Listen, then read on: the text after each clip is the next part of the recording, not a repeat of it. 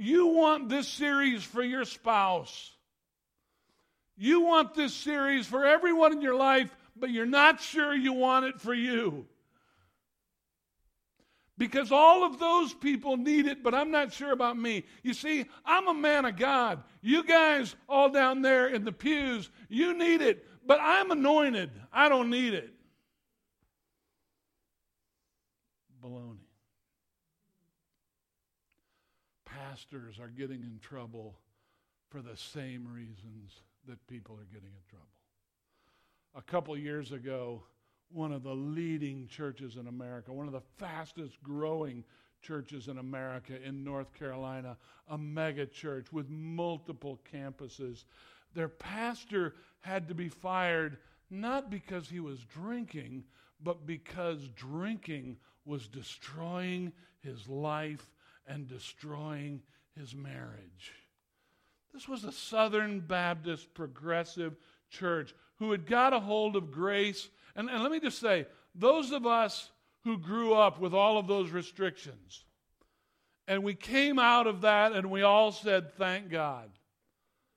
And we should say thank God.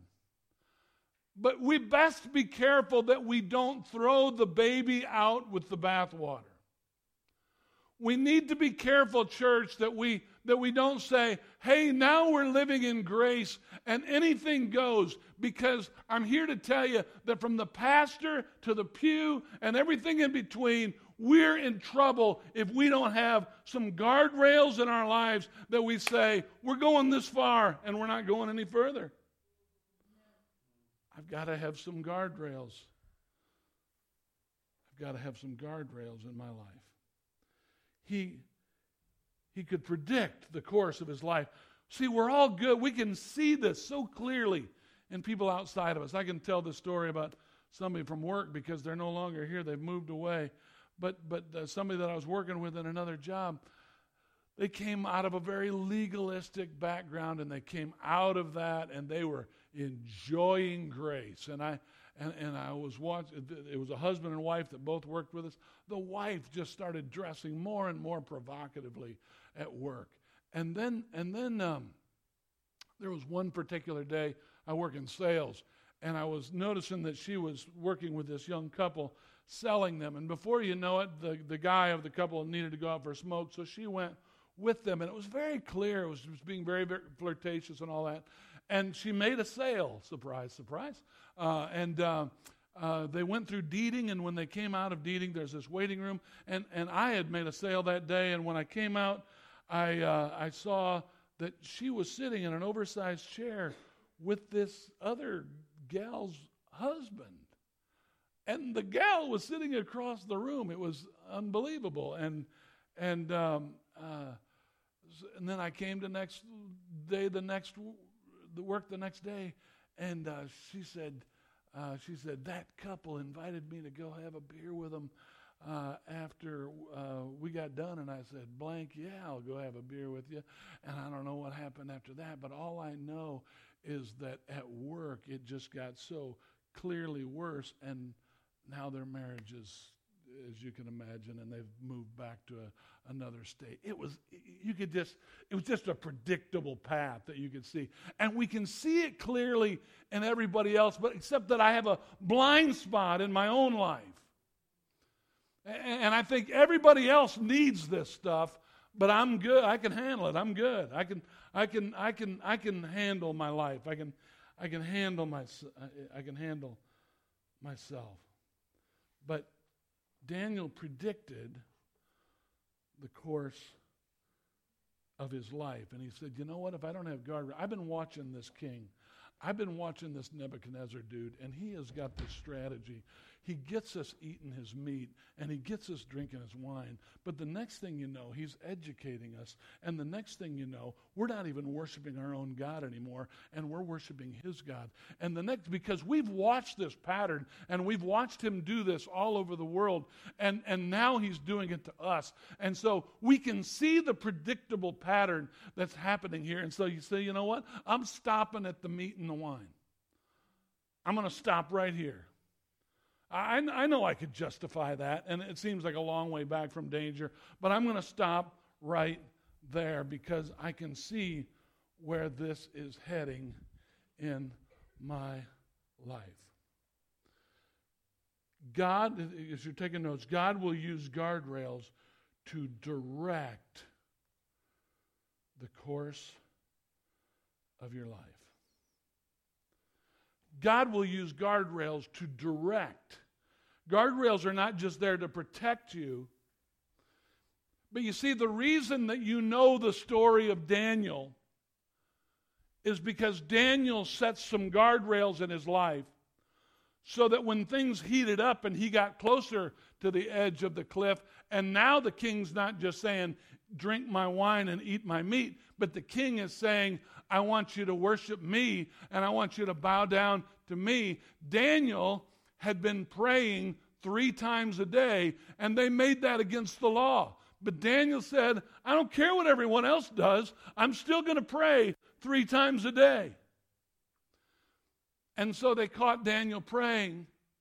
And you know the story. They threw him in the lion's den. I heard a wonderful sermon about this one time. Daniel's in the lion's den, and instead of the lion eating him, the lion is just like a kitten in there, and it's not bothering him. I heard a sermon entitled, God Takes Care of His Regular Customers. That wasn't the first time that Daniel had prayed. Daniel wasn't just praying some kind of crisis prayer, but he'd been praying to God 3 times a day. And when he got in crisis, God didn't have to look him up in a Rolodex to figure out who Daniel was. He knew who Daniel was. This is one of his regular customers. And you know the story, how he is saved from the lion. And then if you know the story of Shadrach, Meshach, and Abednego, we know them because they were thrown into the what?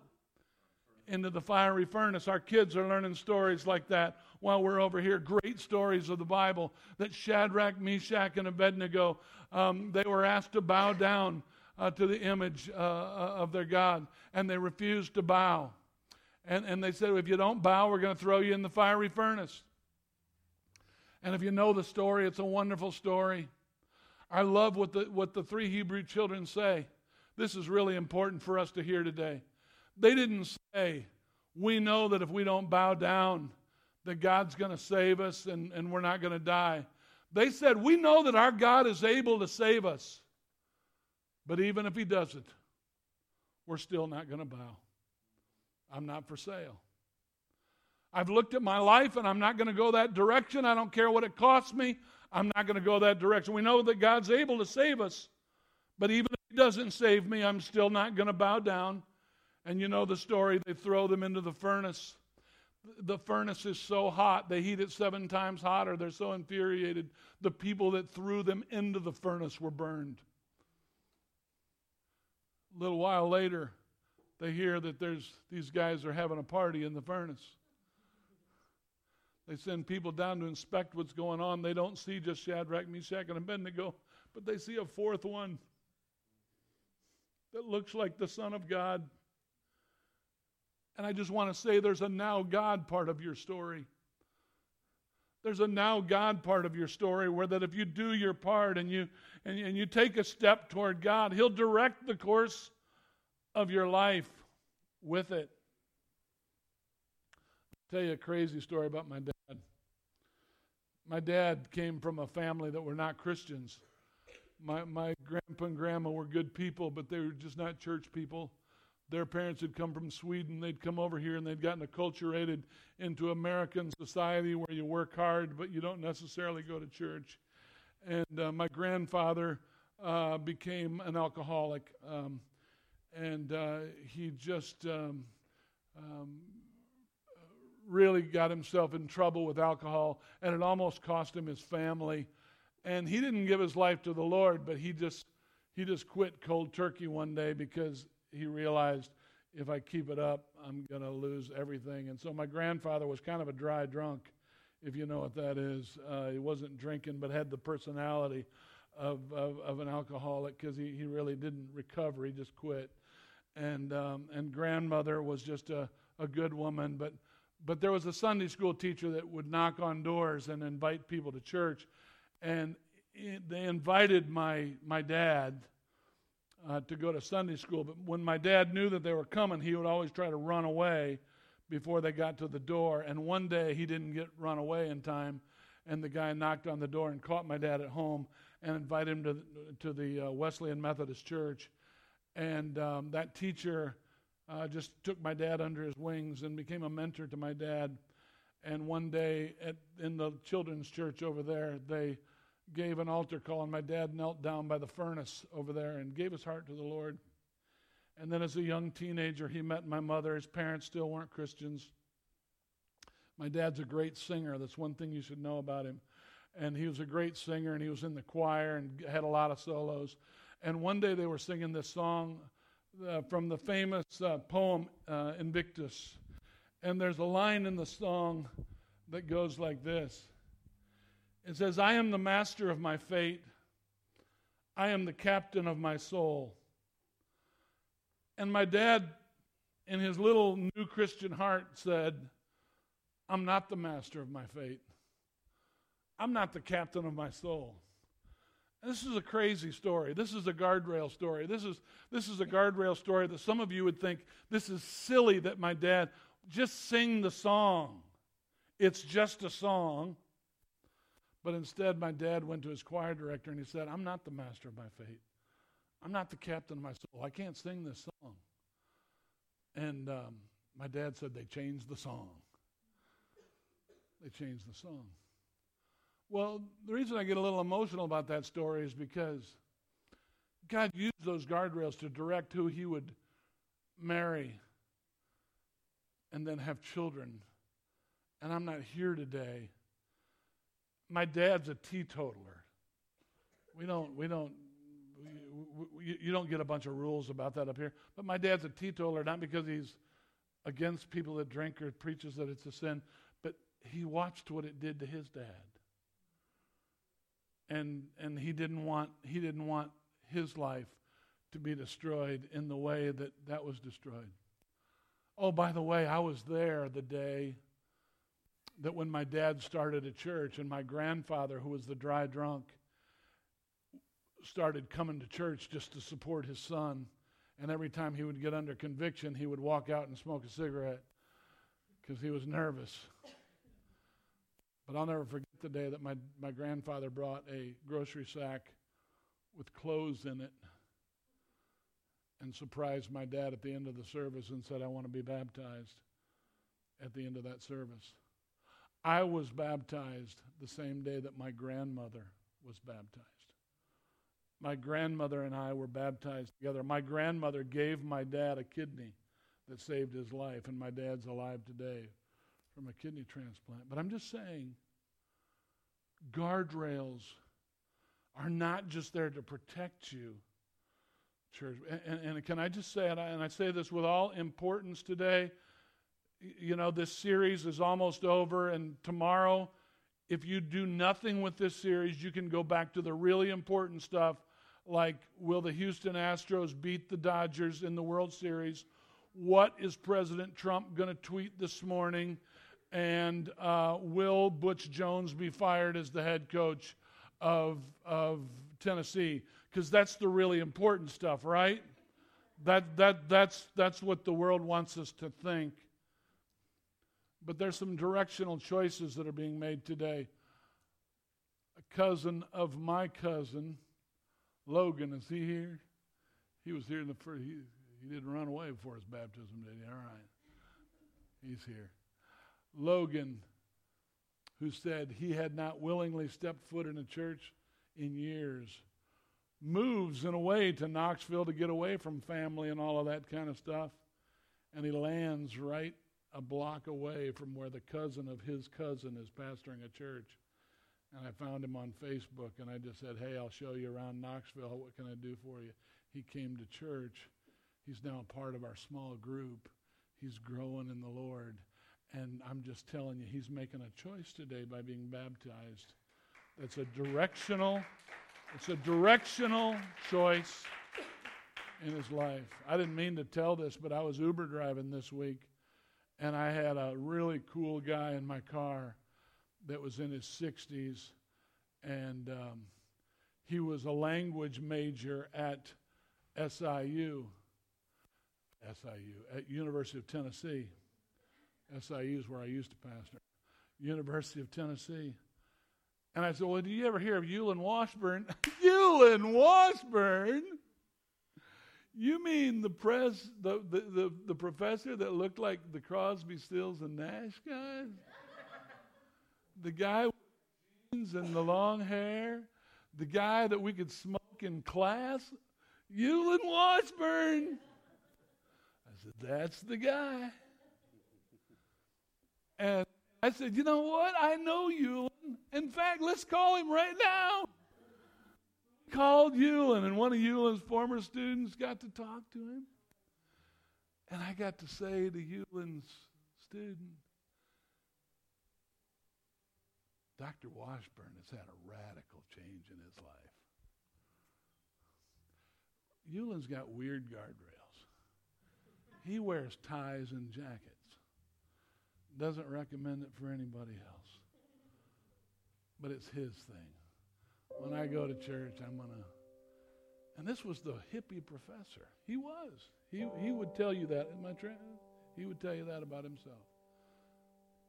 Good looking. Boy, that's all changed. Just kidding. Eulin made some choices that set the direction of his life.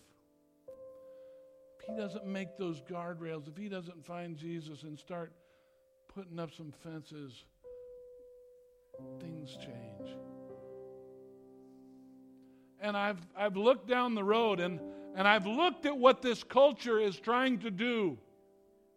And the culture is not trying to destroy our young people. It's trying to flatter our young people. And say, man, you're good.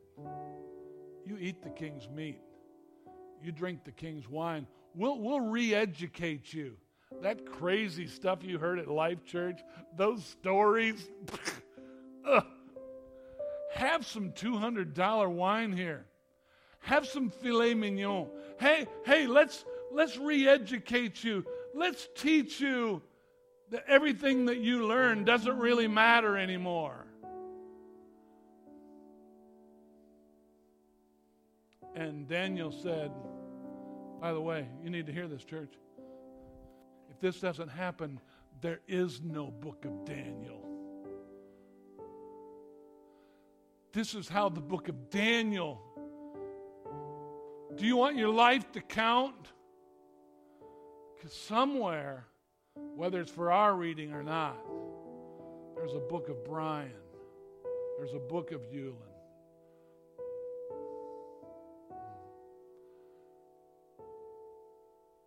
And I just want to stay on this because I know we're going to be talking about other stuff and thinking about other things tomorrow. And we think this is for everybody else.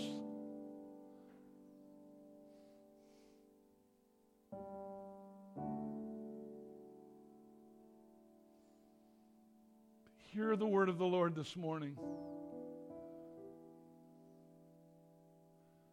Now God showed favor.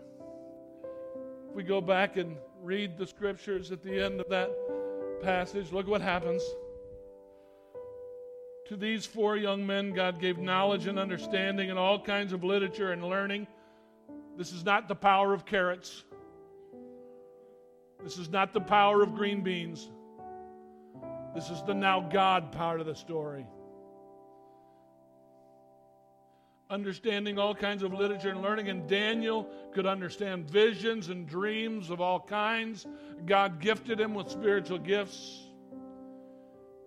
And then in 119, the king talked to them, and he found none. They gave him an ACT test. They scored 35s. Said there was none equal to Daniel. They gave him the physical test. They did more push-ups. They did more pull-ups. They were healthier. They were stronger. There was a now God part of the story. I challenge you today. I challenge you today. The Lord challenges you today. Don't let this pass you by without saying it's for my kids, it's for my spouse, it's for everybody else. It's for us. But Daniel resolved. This is my closing argument. You're going to hear it. You're going to hear this in the future in other ways and other illustrations. But during this series, Proverbs 11:3, we'll close with this. The integrity of the upright guides them. It guides them. The decisions you make, people who want to do the right thing, that's who the upright are. Their integrity guides them, directs their lives.